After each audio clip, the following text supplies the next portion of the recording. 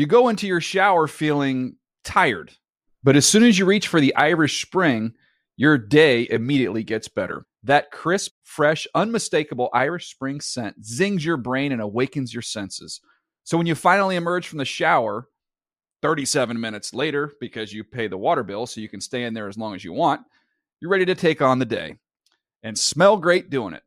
Irish Spring Body Wash and Bar Soap. Fresh, green, Irish. Shop now at a store near you. Whether you're a savvy spender maximizing your savings with cashback rewards, a thrifty rate watcher seeking the lowest interest, or a travel enthusiast looking for extraordinary perks, Kemba Financial Credit Union has a visa to complement your lifestyle and unique needs. Apply today at Kemba.org to unlock a limited-time 2% cash back on purchases and pay 0% interest on balance transfers for an entire year with a new visa from Kemba. You deserve a card that works for you. Restrictions apply. Offer ends June 30th, 2024.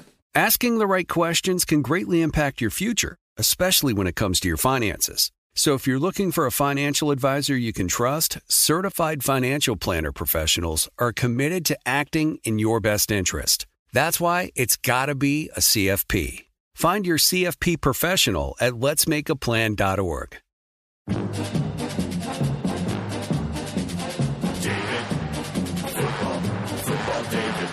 The Dave Dameshek Football Program. Available on iTunes and at davedameshek.nfl.com. Now here's your host, Dave Dameshek. Hi and hello, football fans. It's your old pal Dave Dameshek. What's going down? I hope all's well wherever you are. Welcome to episode number 121 of the Dave Dameshek Football Program. Available as always on iTunes and at nfl.com/shek. SHEK, seated to my immediate right to help get you ready for the divisional round of the NFL playoffs. My main man from NFL.com, Adam Rank. What's the poop, fella? Hey, boss. Thanks for having me. I'm excited for the show. This is it, Two Rank. of my favorites. What are two of your favorites? A.J. Hawk is going to be calling in today. Yes. Which is huge, and everybody knows that Hawk and I, we... playing a big game this week. Yes. So Saturday. I enjoy his company. I enjoy when he's on the show. And Troy Aikman, one of my favorite players as a kid when he played at UCLA. All right, so that'll be fun, and we may or may not, because we are here at the West Coast Nerve Center of the NFL and the NFL Network and NFL.com, and Darren Sharper, our pal, who we bump into in the hallway and like to kibitz with, he may or may not pass through here as well. A guy who played in that Super Bowl that beat Peyton Manning, a guy who is also involved in these divisional round playoffs. His Saints beat them, of course, a couple years ago in that Super Bowl. Darren Sharper also, though, played, you may recall, was a Packer at one point, right, and was out on the field when the Packers and Niners played in the stick on the Steve Young pass, the catch-two. Game? Yes, he was. In fact, not just in that game, he was on the field. He was in the end zone when T.O. caught that pass. Huh. In fact, he's a split second late on that play. As T.O. catches the ball, you see Darren Sharper, number 42, fall over T.O. Wow, I don't think of him as being that old. Oh, I think he was around in the NFL for a long time. I know he was, but I didn't think he went back that far. All right, so let's talk about these playoffs here. I encourage you, Nate the man, to not make another move towards the divisional round games until you listen to this podcast in its completion. I intend for it to be comprehensive, Rank. Comprehensive. Yes. Quickly, though. Quickly. No subject is out of bounds. Except some. Right. But I'll tell you, there's some things that are out of bounds. But otherwise, no subject is out of bounds. A couple of things I would like to mention. The Shame Report is up. Also, I made my weekly appearance on Adam Carolla. Go to adamcarolla.com. We talked about sports and these playoffs and this and that and a bunch of hooey and applesauce. Rank, anything you want to throw out there? The Pick Six is coming out. The Pick Six is out. All right, so Rank's Pick Six at NFL.com. Now, let's do some sports headlines, Rank, because this sports week is overflowing with news from RG3's knee. It now looks like it was a complete tear of not just one but two ligaments. I don't know, given the sophomore slump that sort of exists, but how many rookie QBs? I've come around on this, Rank, to your side of things.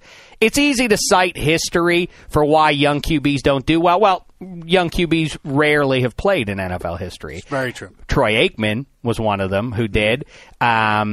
Ben Roethlisberger. I mean, in the 21st century, you can cite guys who've done it, Matt Ryan, Joe Flacco, and so on. But really, in the last 8 to 10 years is when we've seen young QBs, rookie QBs, really getting out there and playing quite a bit.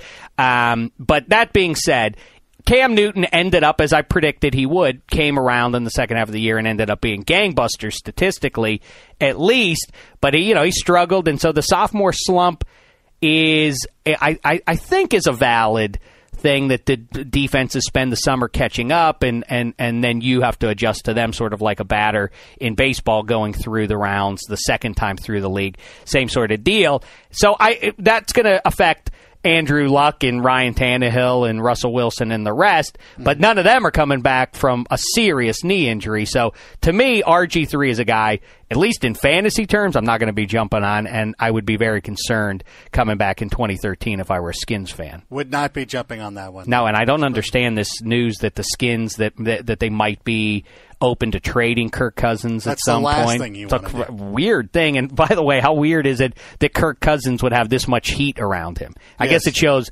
that the 2013 NFL draft class is not expected to be in the same galaxy as what this one was. Well, yeah, you look at the guys who you would have thought would be the top guys coming out of the draft. As far as quarterbacks go, Matt Barkley, Geno Smith, neither one of those guys are going to be playing in the Senior Bowl. I know, but listen. Both of those guys took a hit, so there's not a lot of great quarterbacks out there. Geno Smith is a guy. Look, Russell Wilson had it's easy now. I'm not saying that I'm not putting you in this camp, but it is very easy now.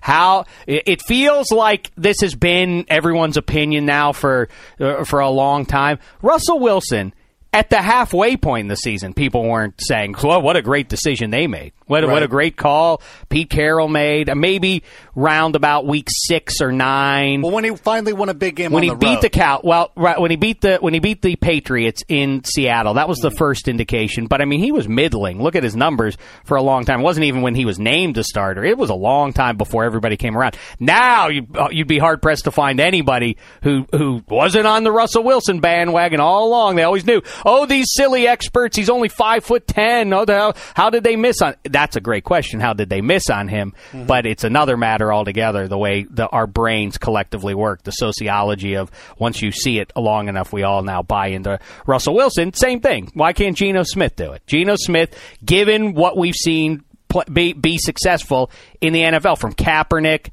forget the very top tier guys. Kaepernick is a guy like Geno Smith, runs around great, has a big arm. What's the problem? Okay, well, I'm just taking the word of scouts, and maybe you're right. Maybe we shouldn't, be so much into the scouting, but okay. No, we should. No, they're inaccurate is the point. So we can, they may not project him to be that. Matt Barkley, of course, more a traditional guy. But there's not guys like Andrew Luck, RG3 in this draft, guys who are going to go 1-2 at the top of the board, people who you'd have a hard time. If the Kansas City Chiefs take Geno Smith with the number 1 overall pick, they're going to have a hard time selling that. Maybe they could say some of what you were just saying right there, but there's not that one guy that you look at over the course of the season going like, you know what, if the Chiefs don't make it, well, you know what, they get Matt Barkley. Speaking of that, Andy Reid, is there a decent chance that he'll go and get Mike Vick and bring him with him to KC? And as far as Andy Reid goes, I've been talking about this all week. I find it interesting. The easy part is to fire the coach as the season spirals downward. I think teams like the Browns, Bears, and Eagles are finding out. The tough part is finding anybody who matches up against the guy you coach. I dare say, and I've gotten no small amount of tweets from Eagles fans who disagree with me, but I bet you those teams would love to hit the reset button or jump into our souped-up DeLorean, go back 2 weeks, and undo the firings.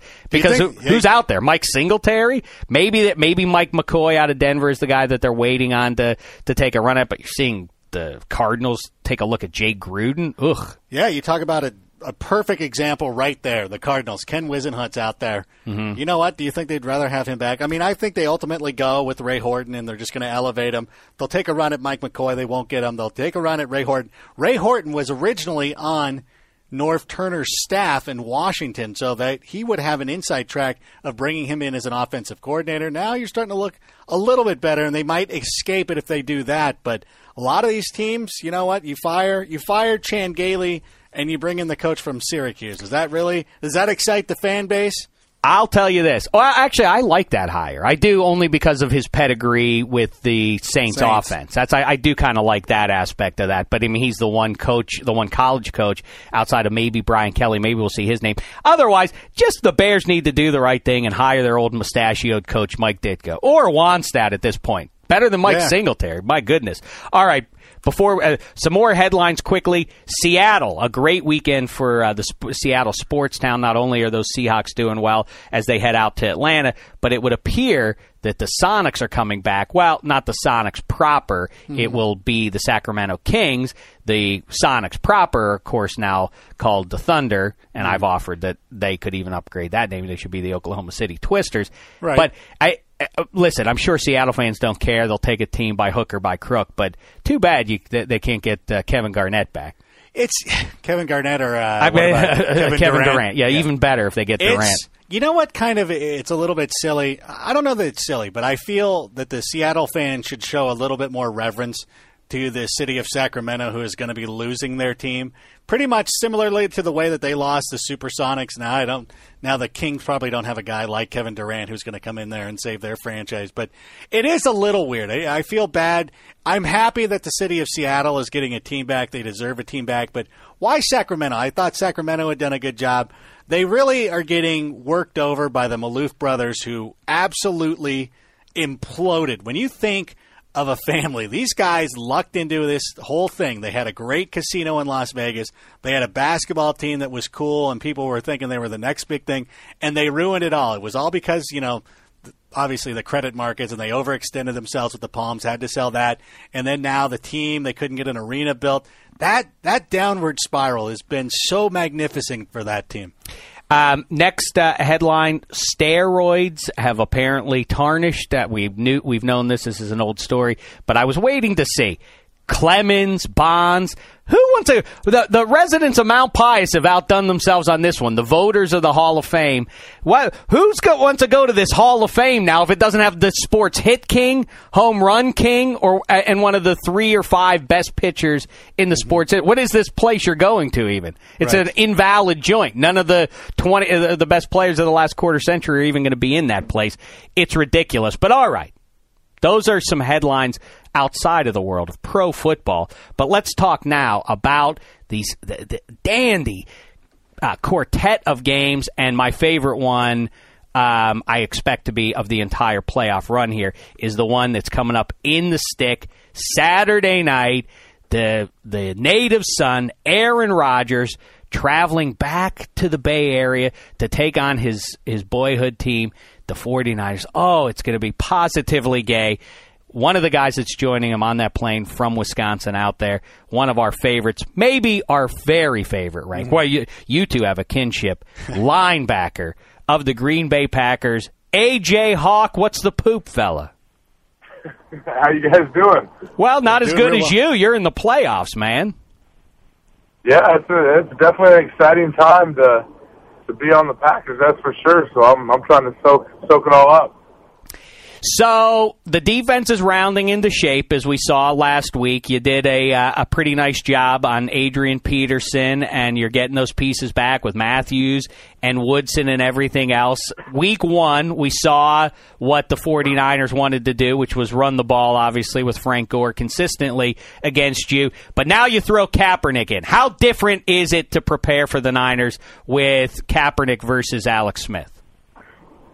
It's definitely creates a few more issues for us as a defense. A guy like Kaepernick is definitely a dual threat. A big lanky guy that can run, that can get the edge on you. He seems to do it a lot against teams. You might think you have him contained, and he finds a way to bounce runs and to break off for some big gainers. So it's definitely a little bit more preparation, and it's going to be a little bit different. But we feel pretty good about our plan. You guys played them in Week 1. Do you guys even go back to that game, or is that so far removed that it doesn't even matter? We do go back to it. We've obviously watched it and gone over, try to fix some of the mistakes we made, but it does seem like that seems like game 1 was a couple of years ago at this point, So it feels like it was a while back, but we'll take what we can from that game for sure. What about what Greg Jennings says that he feels like Packers specifically or teams in general, do you buy the idea that there's less pressure to go on the road versus being at home? I don't know. I don't know if you'd call it less pressure. I feel like, guys on our team do a really good job of handling, anything outside of, pressure or whatever you want to call it. But I think we feel, when we go on the road as a team, we feel really good and confident with what we have. But I think he said it was, it's all you have is those guys on the sideline with you, and I think you can kind of rally behind that. So that's definitely one of the things you try to do when you go on the road, because especially in the playoffs, man, their fans are going to be ready. So you got to find a way to get some of that momentum.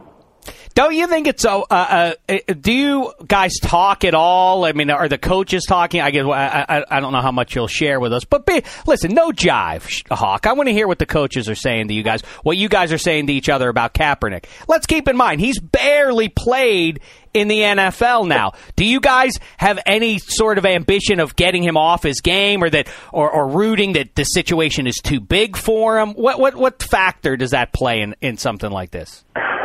I mean, I know you won't believe me, whatever I tell you, it's not, but it's we'll not believe like you. But I tell you what I try to tell people all the time is football's not rocket science. I mean, there's no real secrets out there. So we don't sit here and talk about really specific players too much. It's obviously more of our plan and what we plan on doing, and we want to try to dictate to them. We don't want to let them run the show, and I think if you talk to them, they want to dictate to us. So we just want to, no matter what quarterback you're playing, if you can get pressure on them, make them feel uncomfortable, then you're definitely going to have more success. So I don't think we look at it that way, any differently than we would playing any other quarterback in the league. I believe you. You've never jived us before. I don't think you're going to start now, Hawk. But then, all right, let's talk about the other QB. Like I said just before you came on here, it's no secret Aaron Rodgers from the Bay goes to Cal. Mike McCarthy, in fact, a part of the Niner staff when they decide to go Alex Smith instead of Rodgers. I mean, on a human level, come on, you're a fella. You get it. Is Aaron Rodgers, does he want this one more? Is he extra excited for this one because he really wants to put on a big show and really wants to show the Niners and the Bay Area something? I don't know. I mean, I was actually asked a similar question a couple of days ago by some media here, and what I told them was, if he does, I'm pretty close with Aaron. We hang out a decent amount. If he is extra excited or like you said, he wants it that much more, he's not going to tell us. He's not going to tell anybody around us. But I think he's always super competitive, and you can never, I know he's talked publicly about having a chip on his shoulder or whatever from the draft and that whole situation and whatever, not coming out of high school, not getting a scholarship right off the bat. So I don't know, whatever drives him, that it seems to be working for him so far. So he can use whatever kind of motivation he needs, and I know he's going to have a lot of family in his band, so hopefully that works in our advantage. I think you should get in his ear. I think you should be sitting there when you're hanging out with him and be like, "Can you believe they didn't draft you? They drafted Alex Smith." You should tell him, I heard Alex Smith invented the discount double check. He's got the DVD player on the flight. I'm trying to watch the Avengers, Hawk. Get out of here. And then, no, we got to talk about how they didn't draft you. Yeah, we might do that, but then it might not be good for the quarterback and one of the linebackers getting a fist fight on the plane through the flight. You should be like the Darnell Jefferson from Fast Times at Ridgemont High and take his car and smash it up. Hey, they drafted Alex Smith. How much, Hawk, are you guys aware? I feel like you care a little bit about the history of the NFL, but how much are you aware? Do you remember growing up? In the 90s, those Packers and Niners games were gangbusters. I mean, it was almost a perennial hookup in January. Are you guys aware of that? Does that matter to you guys at all? I think it's more on an individual level. We don't talk about it a whole lot. Our team, the crazy thing about our team is we're so young. A lot of these kids were, they were barely born when those games were going on. I have a vague memory of them, but I'll be talking about events going on or stuff that's happened from times when I've been playing in the NFL, and a guy on our team will be sitting next to me and say, "Hey, sorry, man, I was in 7th grade when that happened." So it's crazy how young this team is, and it's fun. Their energy is fun to be around. So it also reminds me that being a 7th-year guy, I'm one of the old guys now. Yeah, they realized Brett Favre was once your quarterback, right? Yeah, they freak out when I tell them I played with that for 2 years. They don't believe me. Wow, that is a funny thing. So, all right, do you guys talk about this at all? Have you noticed? I know it's not generally something to do a lot of is looking ahead, but have you guys at least noticed that there's a chance that you'll play the Seahawks for the NFC title? Of course, yeah. We know all the situations that could happen. Well, remember what happened in Week 3? It got some media coverage. I remember that. I don't know. A vague memory of what happened. I don't know. I know we went there and played a game. I'm not really sure what happened. I was there. I watched it. I wasn't sure what happened either because the one referee did one thing and the other referee did another. I'm still not sure what happened there. But you have a chance. Yeah. Wouldn't that be a nice story? It'd be a fascinating thing. It'd be awesome. It'd be fun to take part in another game with them. I mean, they're a great team, so it'd be fun to play against. And I say it a lot, but man, I don't think the TV networks would be too upset about another matchup like that either. Yeah, true. I say when you guys win on Saturday night, you, along with all the television executives, will be rooting for the Seattle Seahawks on Sunday. Yeah, we'll see whatever happens. We need to take care of business on our end, and we'll let all the other stuff take care of itself. Oh, don't worry, I've penciled you into the championship game. I've penned it in, Hawk. I said preseason, Green Bay Packers over the New England Patriots. I told you last time. Final score, 212 to 203, Green Bay Packers. No offense to you. I mean, that doesn't. I don't know if I should feel good about that as a defensive player, but hey, as long as we get the W, I'm okay with it. Yeah, it'll be a memorable game. That's all.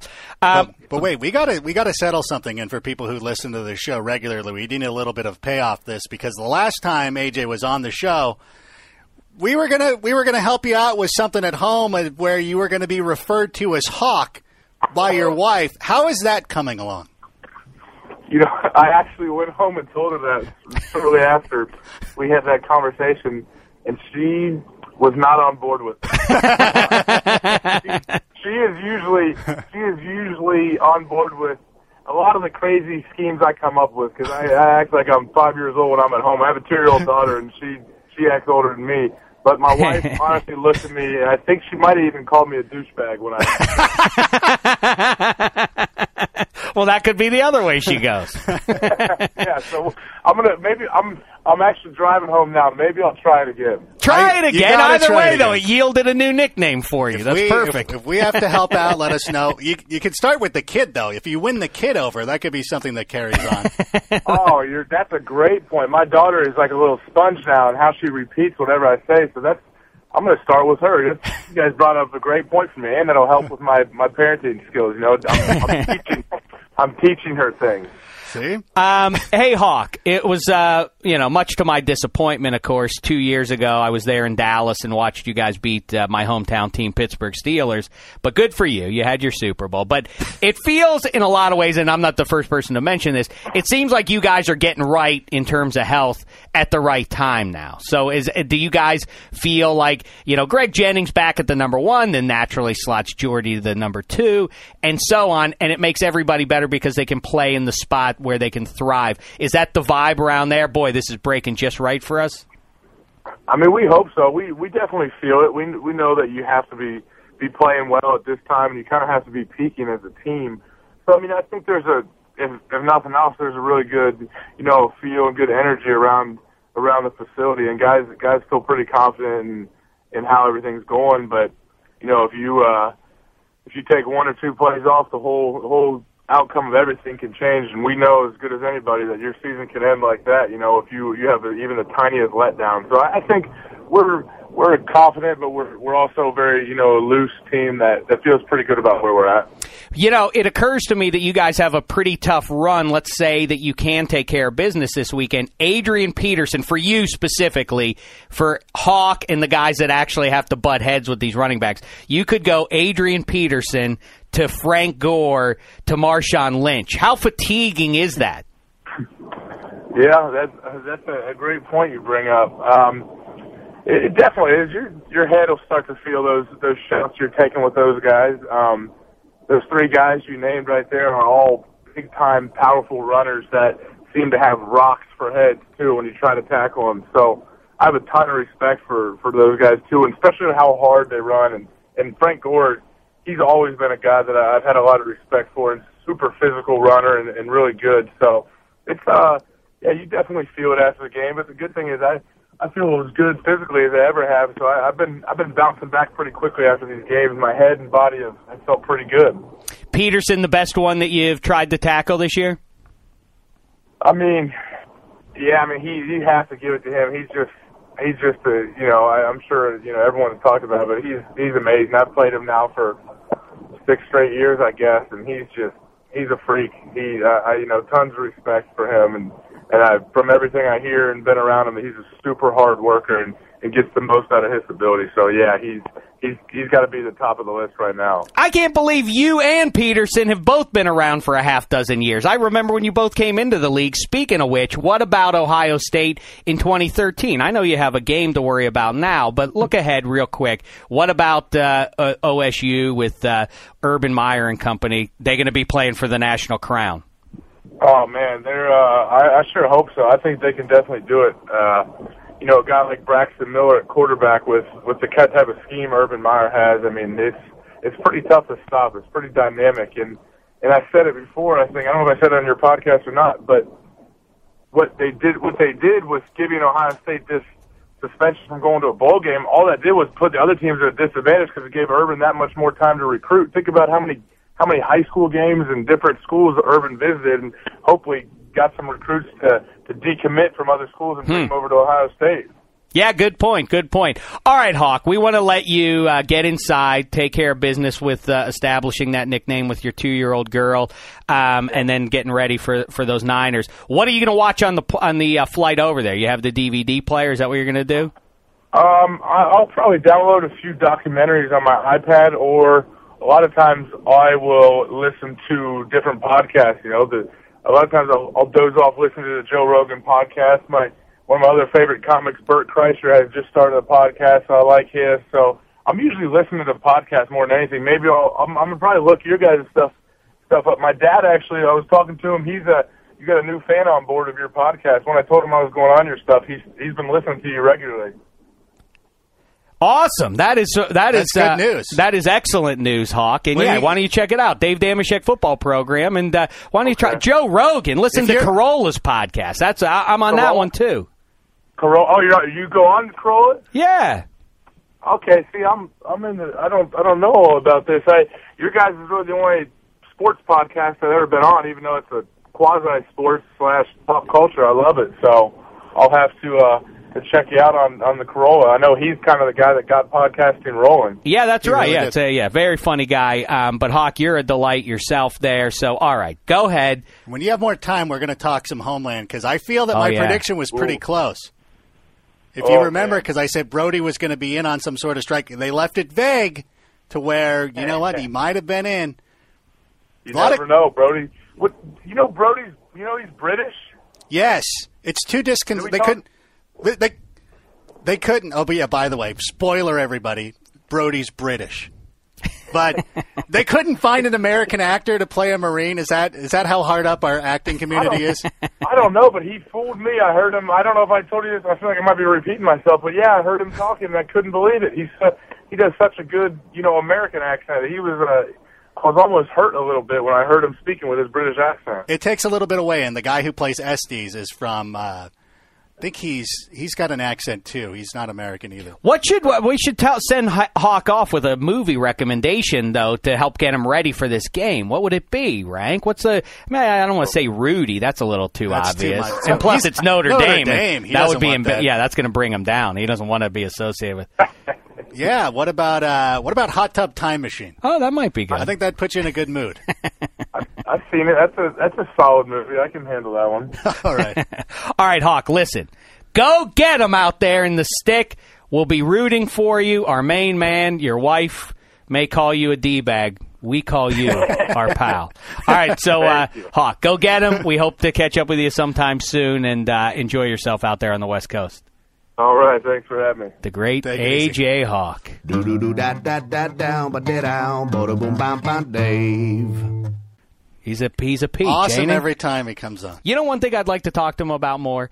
I like every year because you know, Rank. One of my things is old school college football. The BCS has fixed nothing in 2014. It's going to be made right. It's going to be the greatest tournament in sport, I think. The 4 best teams. It's going to be gangbusters. There will be no weak sisters in this thing. There will be no, equivalent of an 8. There will be no equivalent of an 8-8 team getting into a 4-team playoff. It's going to be wonderful. But in the meantime, I like how it used to be before the BCS started. January 1 used to be those 5 bowl games. Let me just tell you what they would have been. Here's how I have it roughly mapped out. How would this have been for a New Year's Day for you? January 1, the Fiesta Bowl would have kicked things off.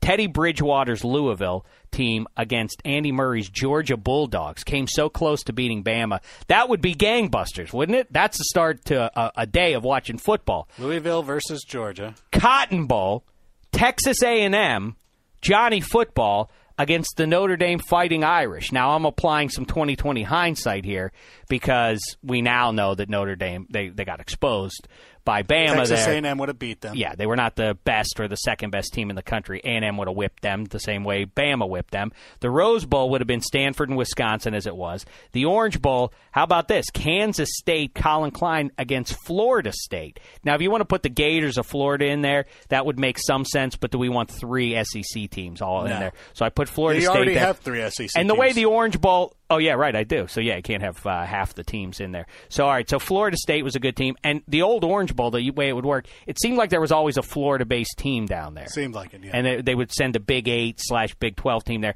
Lastly, the Sugar Bowl, your national championship game, essentially, Alabama and Oregon. Now, that would have been something. Is that final spot at large? Is that how for Oregon the Sugar? gets in there? The old Sugar? Yeah. The way it used to work was that the at-larges were the 2 in the Fiesta, 1 in the Cotton Bowl, 1 in the Orange, and 1 in the Sugar. See, I think what would have happened is I feel they would have put Notre Dame in with Alabama because they would have, but I'm revising Oregon, it to make it as entertaining as possible. But Oregon, Texas A&M still would have been a good game. It would have been a wonderful game to enjoy, that's for sure. So, all right, listen, that's old times, and I like talking, Rank, as do you, about the old times. And to me, growing up, I'll say I like to talk about rivalries that exist outside the division. And then this, of course, or almost always means that there have to be some postseason hookups there. Mm-hmm. And I think in our lifetime, I would say Raiders and Dolphins in the 70s was a great rivalry that would happen all the time.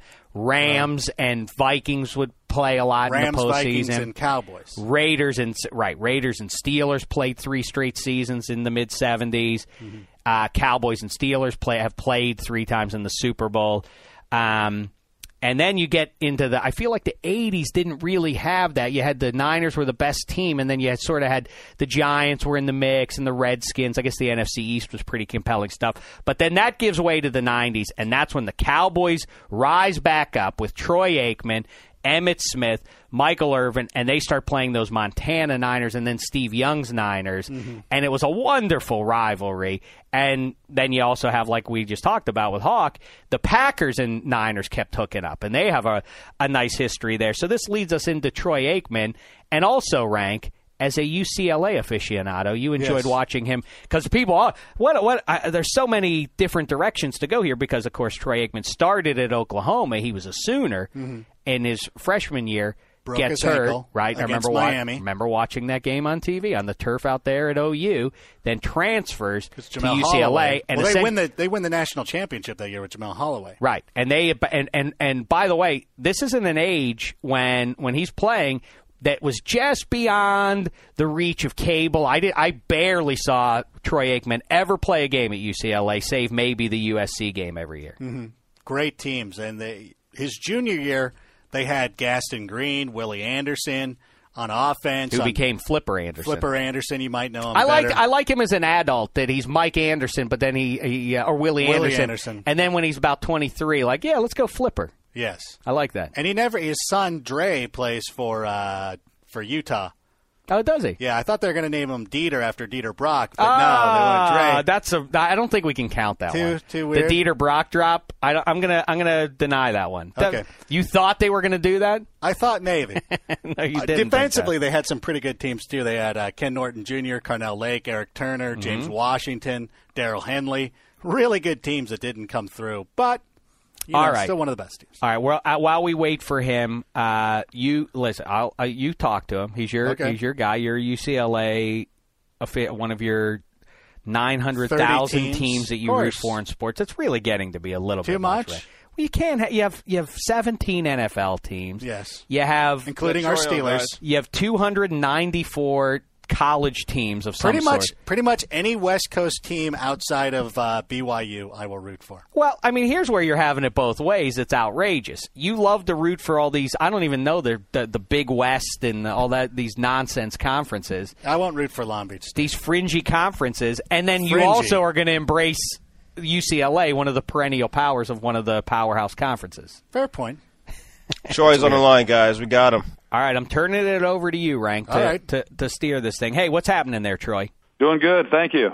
Well, thanks for joining us on the show today. I'm going to cut to the chase. The big news, of course, is everything. Everybody's talking about RG3.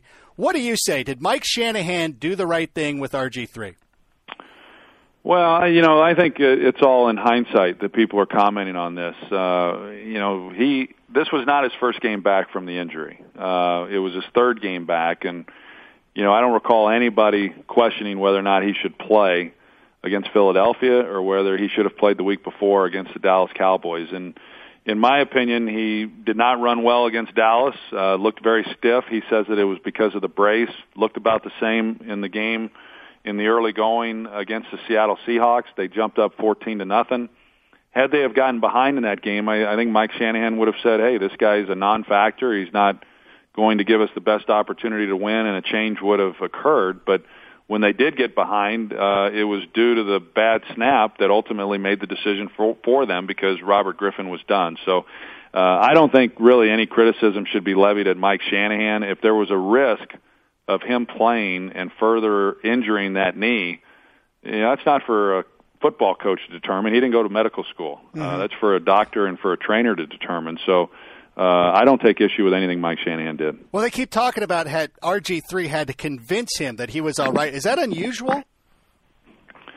Say that again? Well, they're making a big deal about, like, hey, RG3 convinced them to let him back onto the field. To me, that doesn't seem like that's unusual. No, it's not unusual. I mean, I think that there are a number of instances in my career where players would say to the coach, hey, I want to continue to play. The coach would question, are you sure that you're, I'm fine. I want to play and I'm going to help the team. And, at the end of the day, the coach determines at the end of the day whether or not that player, based on what he sees, is capable of helping the team. And that's why I say the team they were leading. They were up 14-0. And granted, after that point, the offense didn't do much, but they were still winning the game. And they don't have a veteran quarterback as a backup. They've got another rookie quarterback. And given that he had coming off the bench and he had played well, in Baltimore and then, of course, in the Cleveland game. But that's why I say, had they have gotten down early in that game when Robert Griffin still wanted to play, my guess is that Mike Shanahan would have come to the realization that this guy can't move well enough to help us. But based on the way that game unfolded and what happened in real time, I don't think that anyone was at home screaming that this kid, shouldn't be in the ball game. It wasn't until after the injury occurred that then hindsight they say, wow, he should never have been in the game. But he was in. Not only was he in that game, but he was in the game the week before, and nobody said anything. He was in the game the week before that, and nobody said anything. So. Like I said, I just think it's a lot to do about nothing, and it's unfortunate he got hurt. And I speak for a lot of football fans out there, I'm sure. I hope he comes back stronger than ever like Adrian Peterson did. But, I don't take issue with what Mike Shanahan did. We'll go back to that a little bit. But you talk about Adrian Peterson being able to come back. Is RG3 going to have to change the way that he plays football going forward? Well, he may have to just out of necessity. I mean, he may have to because he doesn't have a choice. I don't know how he's going to come back from this injury. My guess is if he comes back and he is capable of doing the same things that he's always been able to do, that they'll still continue to run that offense. I think without that, he's He can throw the football. He's not one of these guys he's not a one-trick pony. He's a 70% passer. He threw the ball extremely well from the pocket. But if you limit him to that and you take away his ability to run, then he's not RG3. So I don't anticipate that there'll be dramatic changes unless, of course, he comes back and he's just not able to run as effectively as he once did. Mm-hmm. A lot of it, too, is just having the threat to run. It just seems that as long as he has the opportunity, the chance that he's going to be out there running, that's enough to make defenses have to respect him, right? Well, I think that the threat of it, absolutely. And it could be to where, he's like, let's say, an Aaron Rodgers, that is able to throw from within the pocket, and then when he gets flushed, you take off and you make some things happen, and you don't have this pistol read option, as a part of the game or as big a part of the game plan as what they have. And, those are all things that they had to weigh when they drafted him. They've had to continue to monitor those things throughout the year. There's other quarterbacks that they have the same concerns with. And it's one of the reasons why over the years you haven't seen option football in the NFL, because these guys hit hard. And when you get outside the pocket, whether the league likes it or not, the intent is to hit that guy as hard as you can. And if he gets knocked out of the game, then that's probably giving your team a better chance to win the game. And so those are all decisions and questions that the Redskins will be asking themselves in the coming months. Hey there, Troy. Let's talk about the game you're going to be doing, the Niners and the Packers there. And to me, it seems to come down to, the storyline is great, that Aaron Rodgers, the Bay Area kid. It seems to me practically, though, that the game comes down to the pass rush of the 49ers and Aaron Rodgers' ability to get away with it, get away from that. What do you think after last year? We saw what happened in Lambeau with that Giants pass rush. What's different this year that's going to allow Rodgers to thrive? Well, I don't know that it will be different. That's why we get to play the game and see what happens. But, I think that when you look at the Packers this year, they've won a lot of different ways. Last year that wasn't the case. They were a high-flying offense that went up and down the field throwing the football. Aaron Rodgers was the league MVP. It hasn't come as easy for this team this year. They're better defensively than they were a year ago. They've run the ball better here in the second half of the season than they did earlier in the year. I don't anticipate that they'll run the ball that effectively in this game. Having said that, I don't see Mike McCarthy abandoning the run. He's pretty balanced even when they haven't run the ball particularly well. I think that will be important. But in being able to do that, their own defense has got to be able to keep the game close. And I think that they'll be able to do that. I think the Packers defensively have done some good things. And, so those are the types of things that have to occur in the game for the Packers. Clearly, the 49ers come in wanting to run Frank Gore, just pound people physically, get after the other team's quarterbacks. They were able to do that last year in the NFC Championship game against Eli Manning. Ultimately, they lost that game. But these are two teams that are very talented, and they're exceptionally well coached. So, to me, it's going to come down to, some of the boring things that when you have two teams that are evenly matched and well coached that they come down to. And that is, who makes the plays when they have to, who's able to make the catch that makes a difference in scoring a touchdown or having to settle for a field goal, who protects the football. Both these teams do an excellent job of not turning the ball over. They both have 16 turnovers for the season. I don't anticipate that being any different in this game. I think they both will protect the football, but you just never know. And the Packers last year protected it, and then they had these turnovers against the Giants, and they ultimately lost, and nobody really saw that happening. So, if it comes down to a kicking game, then it's anybody's guess. We don't even know who's going to be kicking for the 49ers, if it's going to be David Akers or Billy Cundiff, who they brought in to challenge him during the bye week. And Mason Crosby's gotten better, but he's been, as we know, very inconsistent throughout the year also. It seems to me that it really, the Niners obviously have the formula for success. We saw it in Week 1 a long time ago, but same teams. The big difference, Colin Kaepernick.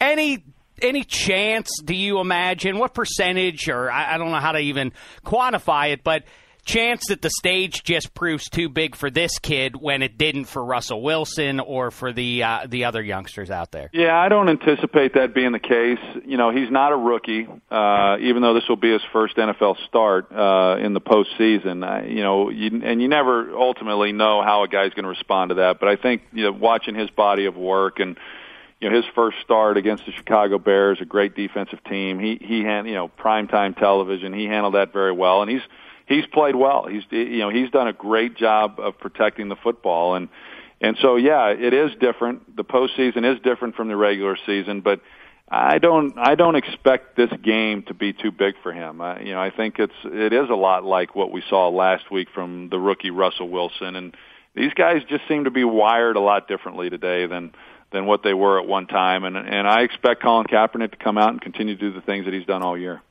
And, Troy, you're joining us here today on behalf of Ticketmaster, and I will point out that back in 1988, Ticketmaster was where I got my tickets to go watch you guys beat up on the University of Nebraska. One of my early memories as a young man is the two guys sitting in front of me, the guy turning to the guy next to him going, "This is Nebraska?" as you guys were pounding them.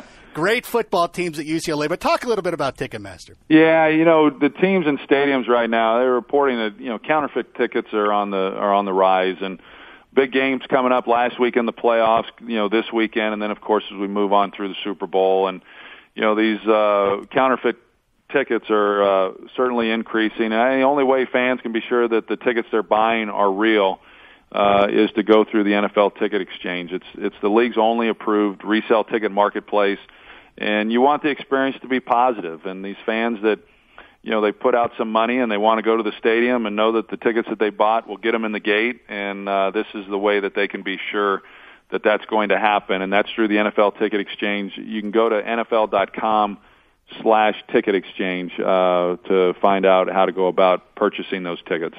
Okay. Well, Troy Aikman, have a wonderful time over there in the Bay at the Stick. Man, oh man, Packers and Niners getting it back on, the renewal of this great 90s rivalry. Speaking of which, there were none greater maybe in our lifetime, Ranker, in the last 20 years or so than those Cowboys and Niners hookups there. One of our favorite things to talk about with Michael Irvin is over here is how many the Cowboys should have won. The fact that your team should have been maybe held up, should be right now discussed as the greatest of all time. You just about had it if not for that pass interference call, that crummy pass interference against Mike Irvin in the stick. Non-call. Right. And then the ensuing 15-yard penalty against Barry Switzer there. We got close. But hey, I'm not complaining about what we were able to do. Yeah, you ended up doing all right there. You did all right. All right, man. Hey, listen, thanks so much for the time. And like I say hello to the great Joe Buck for us, too. Nice fella. Hey, thanks, guys. Dave, Dave.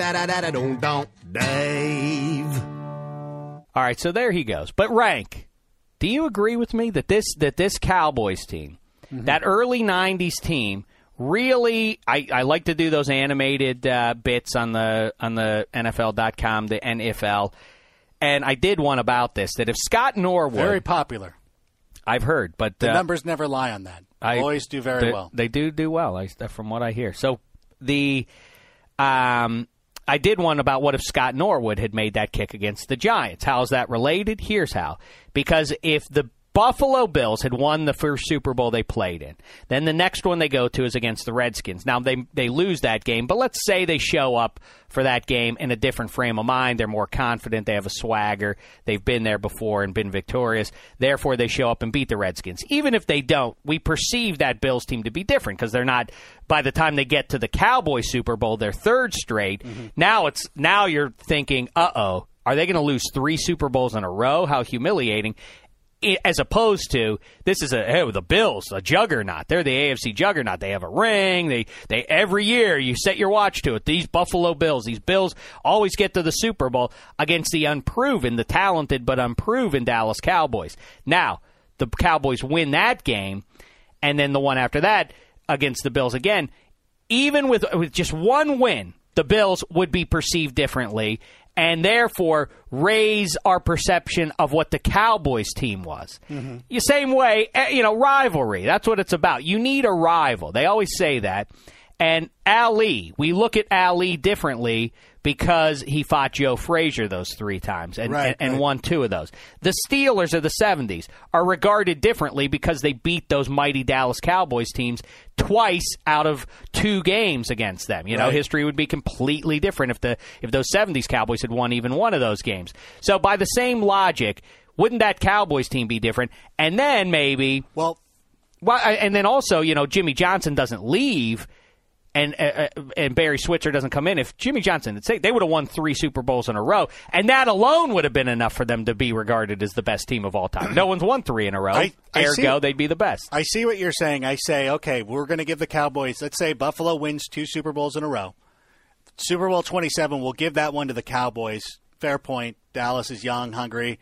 Buffalo maybe a little bit reeling. But if you go into that rematch the following year where the Bills now, because you've got to remember they have that chip on their shoulder of losing 3 in a row. Once something goes bad, then they're done. Yeah, that's right. And that game turned because Buffalo was dominating them in the first quarter. So let's say Buffalo wins that one. Buffalo wins 3 out of 4. Dallas then comes back. Jimmy Johnson has no reason to quit after that season. So in 94, Dallas comes back. Okay, you know what? They don't fire him. There's no Barry Switzer. So Dallas goes to San Francisco, wins that one.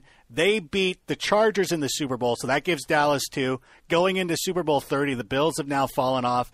So the Dallas Cowboys then win Super Bowl 30. So now they've won 3 out of 4 again, but the time frame is pushed back. But then when you think of that, not only is it pushed back, then you got to remember the guys that Jimmy Johnson picked when he was the general manager coach of the Miami Dolphins. So now when there's free agents leaving Dallas, he's starting to draft guys like Zach Thomas, Jason Taylor, some of the other good guys that he was able to John Avery, just guys that he was able to unearth on those teams are now Dallas Cowboys. You just undermined your point by mentioning John Avery. But wasn't he nice? No, he was all right. He was a nice little back that would have fit in nice with that. In this era, probably more than that one. He was a shifty. Right. What was it? Wait, Ole Miss? Is that where John Avery went? Mississippi State, something like that?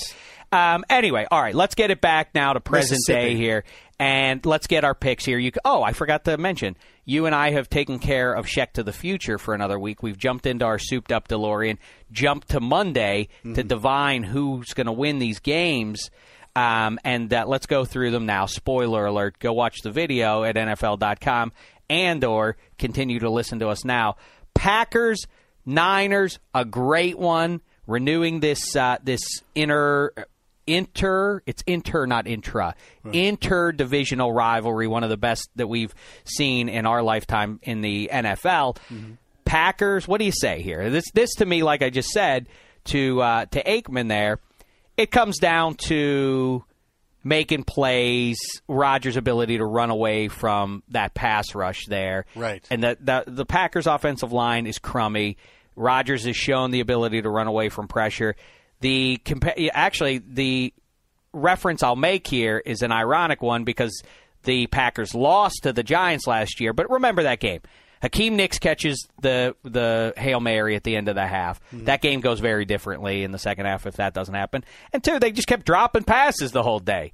The pass rush was all over Rodgers, but he kept making plays and running away from the pressure. Remember how often he was doing that in the second half of that game. Right. And his receivers just inexplicably were dropping passes all day. So using that as the template to justify my pick, I will take the Packers because, what do I say, Rank? I don't say Aaron Rodgers is the best quarterback in the NFL right now. He's the best quarterback of all time. He proves it in front of his people, you see, in the Bay. He's going to do it. How say you? The Packers win this game, and I look back at what the New Orleans Saints were able to do against them last year. Drew Brees, they were able to throw all over that defense. Even Eli Manning had success against them last year in the NFC Championship game, at least in the first half. I think Aaron Rodgers has no problem moving on this defense, and they will win this one. Maybe going away. Going away, you say. I think that's what I said the other day. I say it again to you now. I think Aaron Rodgers has one for the ages. I don't know what else happens. I think that Frank Gore, I think those defensive pieces, the Packers have not been great defensively stopping the run, and their pass defense has been better. And let's say it comes down to this. I know that the Niners can rush the passer. The Packers can't stop teams from rushing the passer. That seems like a problem. But so I'm going to oversimplify. It's a quarterback league.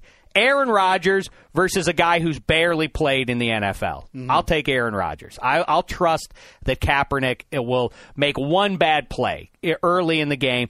There's a chance. This is one of those games I could see it being 14-0 in the first 5 or 10 minutes of the game. Right. All you need is a quick strike by the Packers. Kaepernick is too jacked up. He overthrows a receiver. They pick it off. All of a sudden, it's 14-0 before you even settle in front of the TV. Fair point. All right, so let's talk about the next game on Saturday, or actually the game that will precede that one. Baltimore Ravens at the Denver Broncos. To me, this is the easiest one of the weekend to pick.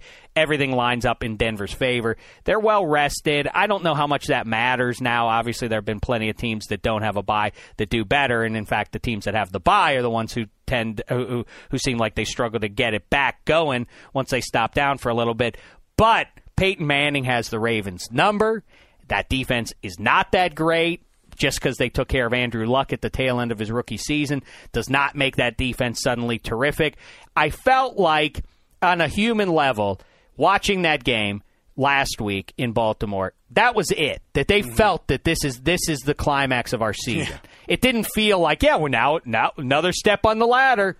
It just did not feel that way at all to me. It felt like we did it. We punctuated Ray Lewis's career. Now let him get out on the golf course or whatever else he's going to do in his life. It doesn't feel like this is a team that has that lacks the ambition, but I'm sure they wouldn't talk about it. But is Joe Flacco really going to beat Peyton Manning in Mile High and then Brady in Foxborough? Come on, they know it. They know that. Are you saying that a John Harbaugh coach team would put extra emphasis on a game that's not necessarily the Super Bowl, but then not the ultimate game? But carry on like they won the Super Bowl after they won that game. Oh, they love their histrionics. They love dancing around and patting each other on the back, even before the game starts. That doesn't matter. It's like, hey, party time. We're great, ain't we? Watch us dance, everybody. Now, I've noticed on the Shame Report, because I didn't watch the opening of that Ravens game, did he really come out with a clump of dirt like that? Yes, he had a weird dirt prop. Like I say, can you imagine Dick Butkus dancing on the field like that? He's done that for years, by the way. Not to revisit this whole Ray Lewis thing and not to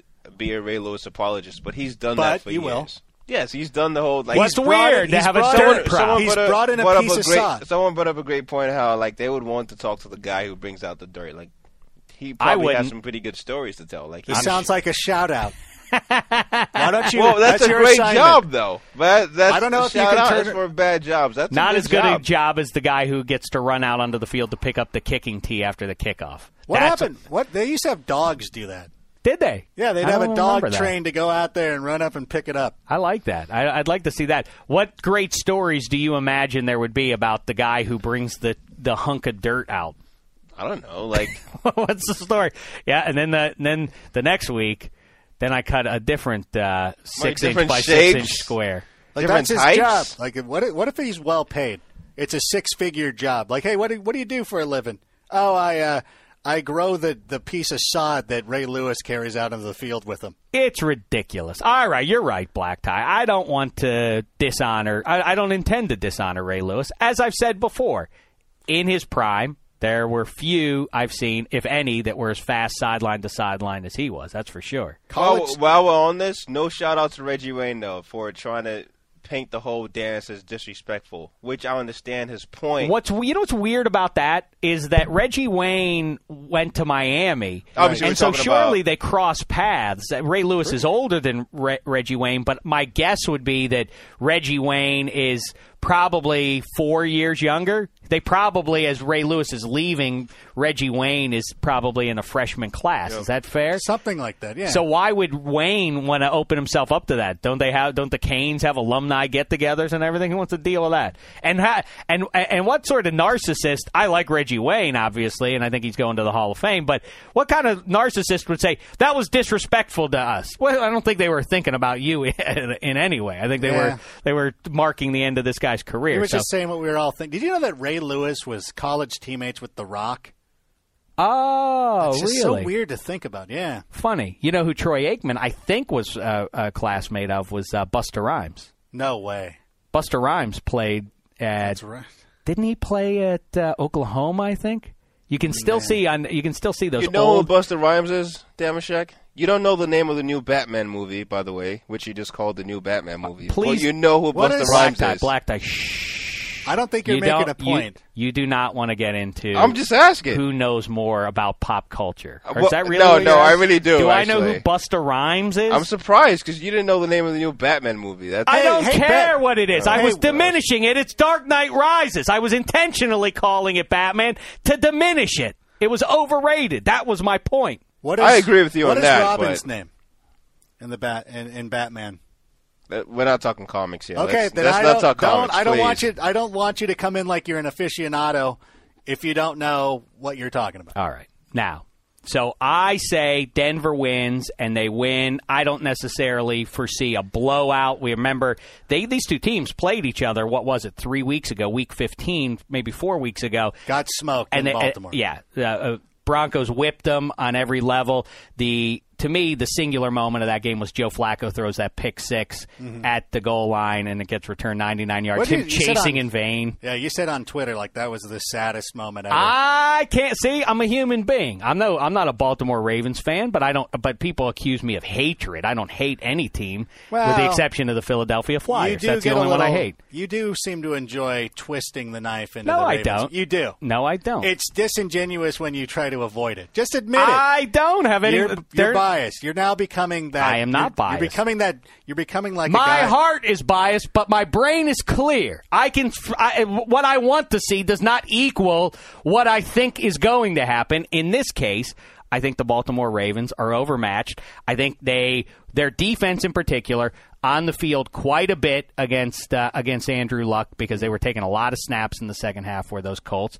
And Denver, obviously, and the Broncos, nice and rested at home. The defense a little long in the tooth. All these things add up to a Denver victory here. I will be very surprised if it turns out the other way there. That would be to me, that's the biggest surprise. If the Broncos don't take care of that one. Sorry, last Ravens quarterback to beat Peyton Manning, Elvis Gerbach. Wow. It's a nice stat. I don't know how many times they've played. Oh, but they've played pretty... decent amount. Yeah, decent amount, especially in January. All right, then we turn to Sunday, and you have the Seattle Seahawks going into Atlanta. Now, like we say, the number one seeded Seahawks are the most slept-on number one seed, perhaps in NFL history. You mean the Falcons? What'd I say? You said the number one seeded Seahawks. Oh, I thought I called them the Braves or the Thrashers or the Hawks or the Flames. And I'm now out of Atlanta teams. Okay. The Falcons, save Kerry Collins' 2008 Tennessee Titans. No one seems to be picking the Falcons to go to the Super Bowl. All of a sudden, I feel like maybe they do have a chance here, especially with Chris Clemens, the Seahawks' best pass rusher, on the shelf. Bruce Irvin, the youngster, takes over for him, I guess, on almost every down now. I'll tell you, I just like we've gone back and forth. I'm going to stay with the Seahawks. I've turned around, and I'm now on your side, Rank. I like the Seahawks, the momentum they have going there. I practically, more important than the momentum they have, I practically like their ability. This is something we've been talking about for 2.5 years now. That Seahawks offensive line, with great purpose, they set to building up both lines of scrimmage to be rugged. They had injuries along that offensive line along the way, but it is solid now. It is dominant. Marshawn Lynch is terrific and a rugged back, like we talked with A.J. Hawk about. No fun tackling him. But, I buy the rhetoric that you could almost put any running back there behind a great offensive line and they'll be productive. That's what Seattle has going for them. I think they can steamroll. I think that's the bottom line. It doesn't have to do with Russell Wilson as a phenom or anything else. I think that Marshawn Lynch can pound them. That's what I anticipate. That'll be the difference. And those big corners won't be scared of those two big receivers for Atlanta. How say you? Yes. Don't fall into the trap where you were kind of edging near where you would start to believe. Because they're good. The Falcons aren't garbage or anything. In the playoffs, they have not shown any indication that they can come out and win the games that they need to win.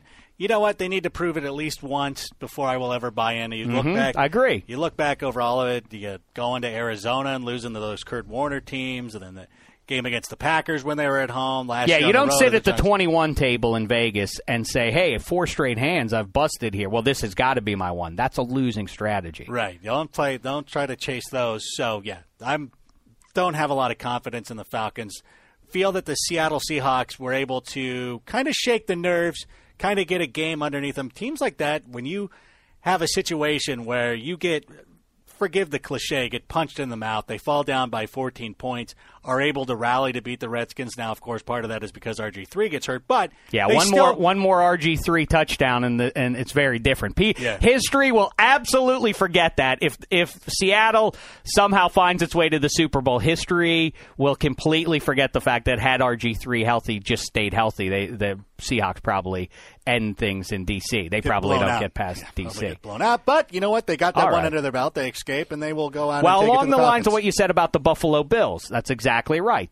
You play differently, and that's where the Atlanta Falcons are right now. If they fall back 7 points early in this game, or they fall back by a couple of scores, isn't their frame of mind going to be and you'll feel it, and that's why I say, in a way, sometimes it's better to be on the road than at home, because you'll feel it in that building. You know, won't you feel it in that dome? The fans will already be thinking it before the game even starts. It'll be a morgue in there. People, I mean, it'll be worse than that. There will be a negative electricity running through there.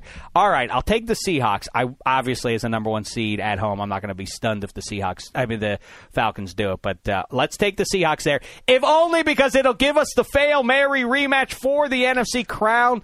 Oh, it would be dandy. The Seahawks are the better team, though. That too. Well, I wonder how much it matters, though, to lose their best pass rusher. Would you say that Chris Clemens is not a household name? He has about 11 sacks in the season. 4 of them were in one game. Other than that, he's been fairly mediocre. Yeah, but I don't understand people dismissing Bruce Irvin. Yes, Bruce Irvin, I actually think, is even more dangerous than he is. He's not as beefy. It's as simple as that. I like a defensive end that wears number 51, though. Do you? Why so? It just looks cool, because that's what I liked about watching the college games when you're watching all the bowl games, is that the players can show a little variety, have a little bit more fun. I don't know if I would go with the defensive end. Those Irish guys wearing number 9, those interior linemen wearing number 9. That is cool. Clowney wears number 7. Yeah. I might go, if I were a linebacker, I would, in the NFL, I think if I had any number, I'll tell you 66 is pretty cool. Mm-hmm. I like double digiting it. Can you even? You're not allowed to go 70 like Sam Huff anymore. That would look pretty neat. I don't know if they are. I might go 90. 90 is pretty cool. Are you talking about numbers you're allowed to wear? Yeah. Because I feel like what you said about number 7 being the most. It's the coolest number. It's the coolest number, and for any position, even Clowney. It's an arrow. Look at it. It's an arrow pointed upwards. The number 7. That's where you're going. If I was a quarterback, I would wear 7. If I was a receiver, I'd wear 7. Even a running back, it seems. Although for a running back, I think it's cool when they wear number 6. And don't sleep. Yeah, it's all right. Don't sleep on if you're a sniper in NHL hockey. If you're a winger who knows how to fill it, nothing looks better than that 7. Nobody. Yeah. I don't know why no NHL player wears it. Sandstrom wore it. Yeah, that's right. I mean, you've seen it. But awesome. Phil Esposito wore it, of course. Mm-hmm. Can I point out one more random fact about Bruce Irvin? Please do. He's the black version of Danny Trejo. Doesn't he look like Danny Trejo? Or Danny Trejo, whatever you want to say his names. Doesn't he look just like him? The black version of Danny Trejo? Yes. Am I embarrassing myself by saying who's Danny Trejo? Yeah, he's like the... Bit. Yes, you are. He's the preeminent bad guy in every Quentin Tarantino movie. Who always has a knife. That guy with the mustache. Fu Man. No, he's in Heat. He's one of the bad guys in Heat. He's in Con Air as well. Yeah. All right, I know. Is he even in it? No, he's in Dust. Wait, is he in Dust Till Dawn? He's also in Anchorman. He's the bartender in Anchorman. He's also in Grindhouse. Grindhouse would be one, yeah. Mm-hmm. Yeah, well, he was Machete. Yeah. All right, so last guess. So that's not a bad call. San Francisco or Green Bay at Atlanta. Listen, no offense to you Falcons fans. I like my January football played outside in the elements. I don't want to watch a title game in the dome. The Super Bowl's already going to be in a dome. No more domes. I want to see it in Lambeau Field. That would be cool. Yes, no, I actually was born in ATL, but I'm not a big Falcons guy. I just don't believe in them. I know you're from the ATL black tie. All right, so last game. Let's talk about this one then. The Patriots hosting the Texans, the story of the week here, the bulletin board material, the article by, who wrote the article from the Globe? Probably. Dan Shaughnessy. Yeah, it was Dan Shaughnessy. Wrote the article basically saying everything always goes in the Patriots' favor. It has again. There's a cupcake. I think he basically calls the Texans a pretender of a team, a fraudulent team in spite of the good record, and now they get them, and and they're going to walk to the Super Bowl, basically. I say this. I think that matters a little bit, but on a practical level, I think the Texans can run the ball on a mediocre to crummy Patriots defense. What that defense has done versus in recent years, they've rushed the passer reasonably well. But the other thing that they've done is they turn the ball over, the Patriots have. Mm-hmm. Now, that is not something that you can depend upon, of course. That's why I said the Bears were going to fall apart. Everybody was so high on the Bears at around, week 9 or 10. This is the best team in the NFC. I said, listen, do you expect them to keep scoring 2 defensive touchdowns a week? Settle down, everybody. Right. It's not dependable. It's not something you can set your watch to. The Patriots, they're going to turn the ball over. Maybe Matt Schaub, is Arian Foster not? Doesn't it seem like the shortest distance and straight line and the easiest solution?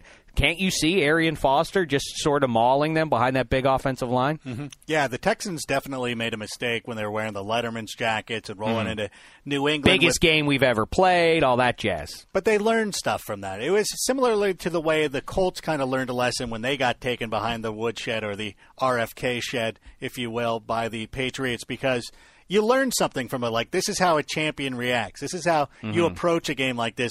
So now the Texans kind of have that. Okay, we understand what we need to do to get to the Patriots level. They got a playoff game under their belt. They beat the Bengals, which pretty good defense. They beat a good defensive club. So now the Texans kind of know what they got to do. They're not going to walk around in their Letterman's jackets. They're not going to say anything stupid. They're going to go out and handle their business.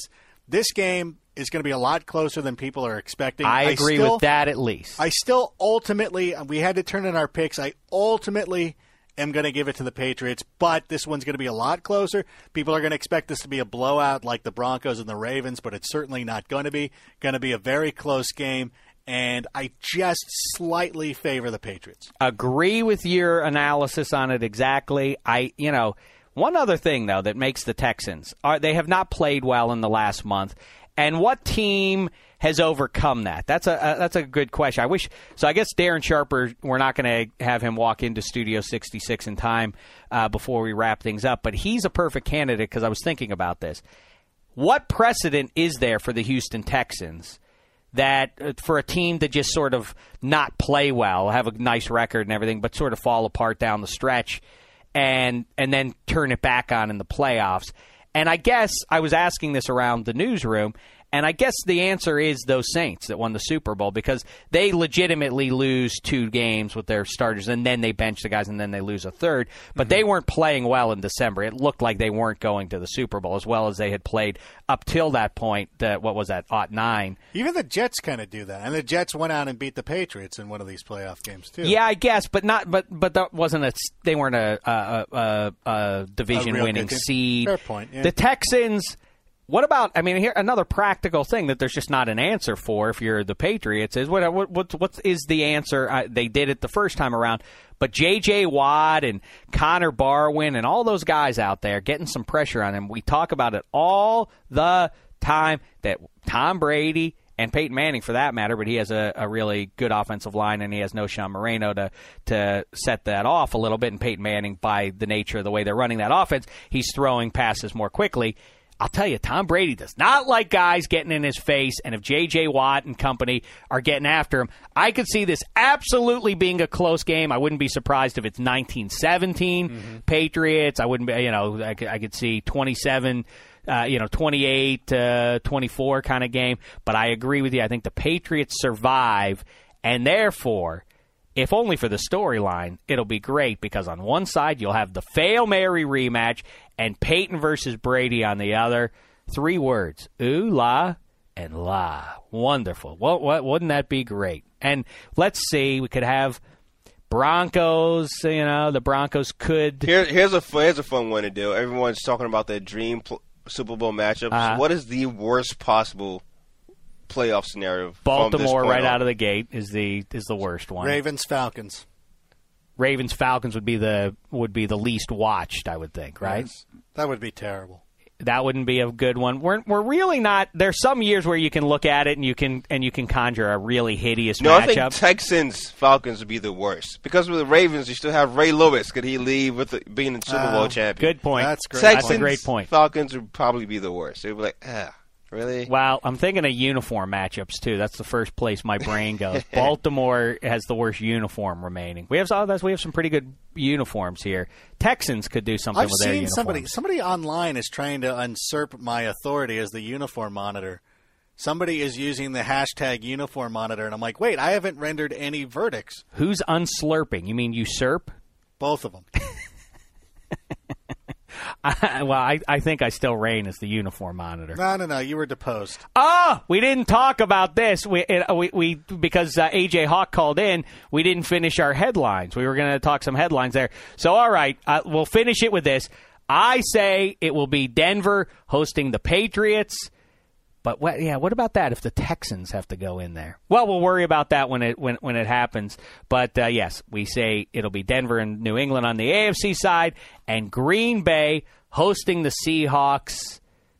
Or that's a pretty dandy one, too. So before that, let's worry about the short-term future. How about for next week? And wouldn't it be nice to be watching Seattle at San Francisco? That wouldn't be bad. The only bad result is that for the viewing experience is Atlanta moving on in the NFC side. And outside, I'll take pretty much most of those matchups, although I just don't buy Joe Flacco's Ravens as a team that can go all the way. So, all right, that's it with that. But now let's just quickly finish with our headlines. Rank your thoughts on Barry Bonds and Roger Clemens and Sammy Sosa joining Pete Rose on the outside of the Baseball Hall of Fame looking in. We need to find some sort of happy medium between the NFL Hall of Fame and the Major League Baseball Hall of Fame. There's nobody they're going to have no Hall of Fame ceremony next year. I mean, I guess the Veterans Committee could induct like Bucky. Well, the Benn only way it something. could be worse than a Hall of Fame for there to be no Hall of Fame ceremony is for there to be one inductee, Craig Biggio. Hey, yeah, that second baseman who was good. Yeah, he was fine. Yeah, he was. I saw him play a lot. Yeah, he played a long time.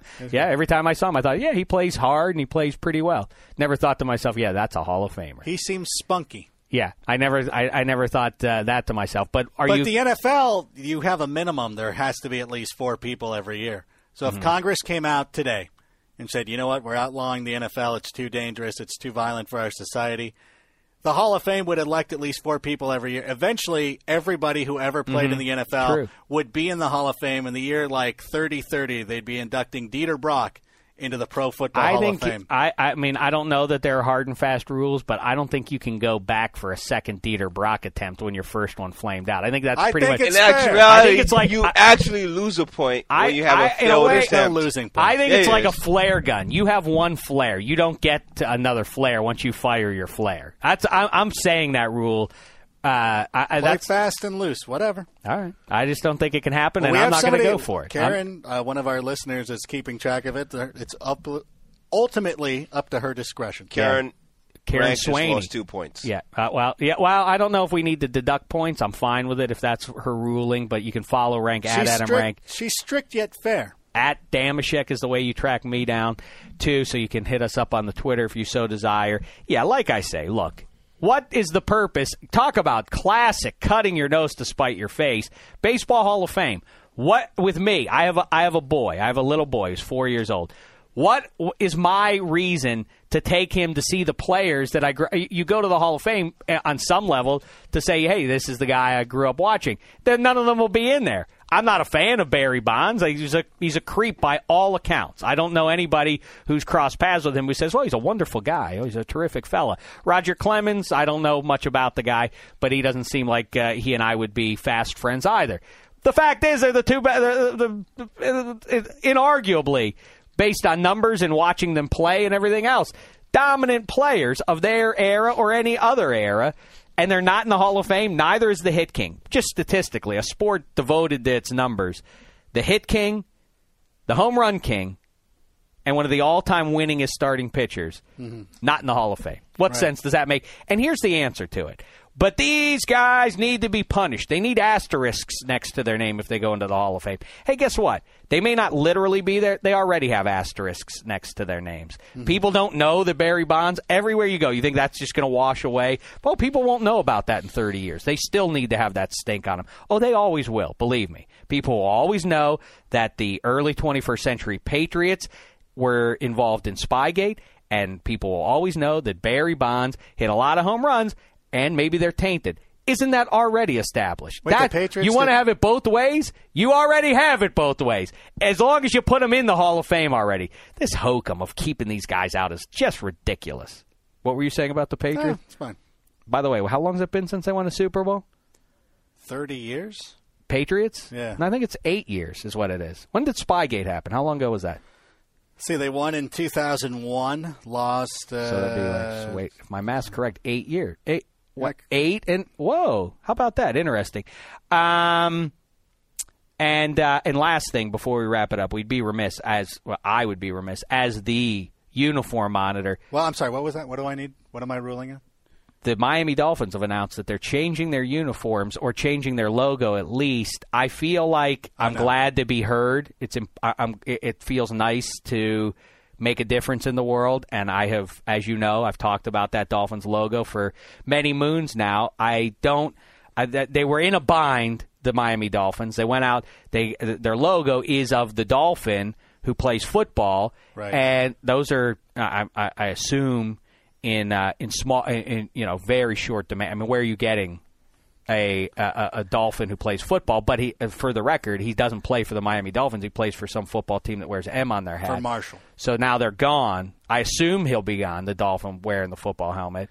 You know, this is a nice bow that you're tying up here because, like you're talking about Barry Bonds' legacy, even though your legacy as the uniform monitor was tarnished, and the reason you were deposed as uniform monitor is because you endorsed those horrific Steelers Bumblebee uniforms, at least you did do some good where you made the Miami Dolphins change that logo, change that inaccuracy. So there is one little thing, and you know what? 30 years from now, people might not even remember that you endorsed those horrible Steeler Bumblebee uniforms. I but stand by it. I stand by it. It was not biased. I don't care what anybody says about me being biased. I didn't like when the Steelers wore those gold hats. Those were ugly in my book. I didn't like those. The gold hats with the white pants, ugh. I liked the Bumblebee. That looked nice. David. That looks smart. America is a very forgiving society. Andy Pettit, people forget that he took steroids. That's right. Jason Giambi, just own it. They forget. Own it. That the guys who continue to hang on to it. I got you. Clemens, Bonds, those guys are not in the. Don't do this to yourself. I'm just not. come out. Just admit that you were wrong, and then maybe one day you can work yourself back to being the uniform monitor. Those guys did something wrong, and then they tried to deny it. I did something right, and I am standing by it. I'm not flip-flopping. You did something wrong, and you won't even admit that you did something wrong. I like those uniforms, and shame on you. And you want to talk about other achievements of the uniform monitor? About 5 years ago, I got Misters Carroll and Neuheisel on the telephone in front of their rivalry game, the Victory Bell game, UCLA, USC. I talked to them about returning to wearing those jerseys, the colored jerseys, against each other, and they both did. And Rick Neuheisel gave me credit for it, and Pete Carroll was on board with it, and I coordinated that. 3 massive people in L.A., 3 humongous figures in Los Angeles. Carroll, Neuheisel, Damashek. We made it happen. Now we've made something else happen. You are welcome, sports world, and that's that. Black Tie, you want to wrap it up here, huh? Let's do it. We've gone way too long, guys. Why have we gone more way than too usual? long? We're hitting like 125 right now. Is that right? How is that possible? Out. That can't be true. That's honestly possible. That's the truth. We haven't even been here for an hour. It's true. I don't know how long we could have gone, but I could do another hour and a half without batting an eye, Black Tie. I'm not even letting you do a shout-out. Even if you want to do a shout-out. I'll do a shout-out on the second episode of Can the week. you imagine how hard it only. is? You're listening to me right now. Can you imagine the struggle that I have to go through to put out a podcast once, twice, sometimes 3 times a week when I am doing, and I speak for Rank on this one too, to do a podcast, to talk and try to be, I don't know, to be honest. If you try to be interesting, maybe that's we try to be honest. We share our thoughts, our feelings, and the producer doesn't like us and doesn't like our show. Openly hostile. Can you imagine how hard that situation is? And we overcome it, and I think we've delivered once again, Rank. Kudos to you and me, at least. Kudos to you. Kudos sir. to you guys, okay? You guys are the real champs. All right, Black Tie. Yes, we are the real champs. Whoever wins these games this weekend, there are going to be winners and losers. But you know what? Come Monday morning when we walk in here, 2 winners. All right, Black Tie. Let's wrap it up here then. We'll talk with you on the other side of the divisional round. Again, Shame Report ranks pick 6. Sheck to the Future, a podcast earlier this week. Thanks to A.J. Hawk. Thanks to Troy Aikman. Good times. Good luck to all those teams out there. And we'll be back for more Huey and Applesauce later on. But in the meantime, thanks so much, football fans. It's been a thin slice of heaven.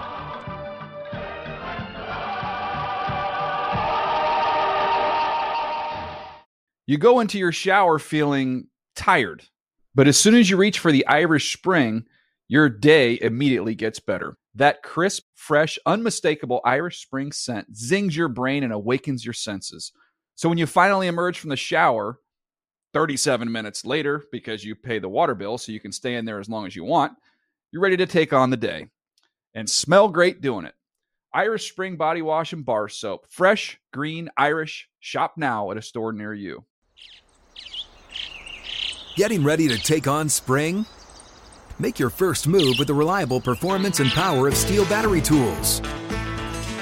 From hedge trimmers and mowers to string trimmers and more, right now you can save $50 on select battery tool sets. Real Steel. Offer valid on select AK system sets through June 16, 2024. See participating retailer for details. If a new house is on your wish list in the next 5 years, grow your savings faster and experience your dreams with an Ohio Homebuyer Plus account from Kemba Financial Credit Union. A savings account specifically designed to save for a new home, where you can earn 7% APY, a $500 matching bonus, and a $1,500 mortgage closing cost credit. Learn more at Kemba.org. Offer expires March 31st, 2025. APY equals annual percentage yield. Restrictions apply. NMLS 292230. Equal housing lender. Federally insured by NCUA.